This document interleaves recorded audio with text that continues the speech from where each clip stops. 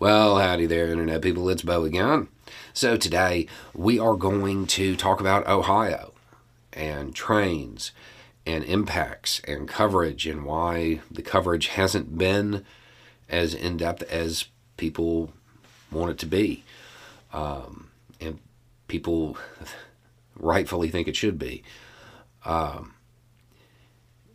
just kind of run through everything and take a look at it.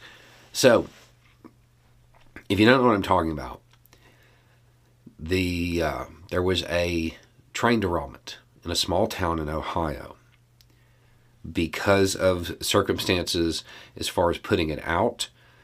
There was a fire, and it seems like they kind of just let it burn for a little bit. There were chemicals on the train. Initially, everybody was focused on one specific chemical. It turns out that there are, I want to say, at least 3 more that are also really bad to just have dispersed everywhere, which is what kind of occurred. One of the quotes I saw said that we nuked a town with chemicals over this train, something to that effect. Now, the question that most people have is about the environmental impacts, the long-term environmental impacts, and why it's not getting the coverage that it should. A whole lot of questions about this. And I started looking into it, and I made a couple of calls. Again, reminder, I do not feel well, so this isn't super in-depth. But what I have been able to kind of determine is that they don't know how bad it's going to be yet. That is probably the root of the media not covering the future environmental impacts. You have a general consensus that there are going to be future environmental impacts in soil, water, and air. The scale and scope of which, it's all over the place. You look at the worst case scenarios, it's huge, like a regional event. You look at the best case scenarios, and you're like, well, I mean, that can be remedied, and it doesn't look so bad. Now, I have seen people indicate that, 5, 10, 15, 20 years from now, they're going to be talking about cancer clusters. They're going to be talking about the well water, and there's going to be a lot of issues. But it all boils down to the scale and the scope. And this is the part that there hasn't been a consensus reached. So I think that media outlets may be very leery about putting out a bunch of information that turns out to be wrong.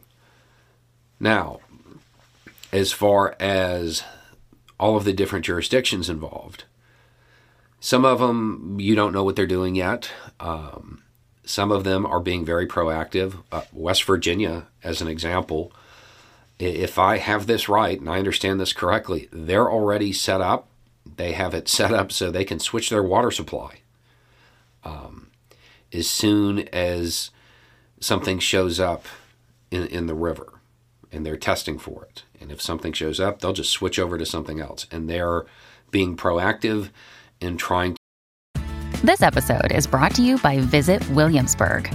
In Williamsburg, Virginia, there's never too much of a good thing. Whether you're a foodie, a golfer, a history buff, a shopaholic, an outdoor enthusiast, or a thrill seeker, you'll find what you came for here and more. So ask yourself, what is it you want? Discover Williamsburg and plan your trip at visitwilliamsburg.com. To make sure that the water doesn't become an issue for the people in their state. Other areas, there's not information that I could find. Now, with all of this in mind and looking at all of the various models, and I don't even want to call them models because they're not models yet. They're informed guesses, but they're very wide-ranging. What it is going to take to get something a little bit more concrete, which is when you'll probably start seeing real reporting on it, is for a lot of testing to be done over the next few days.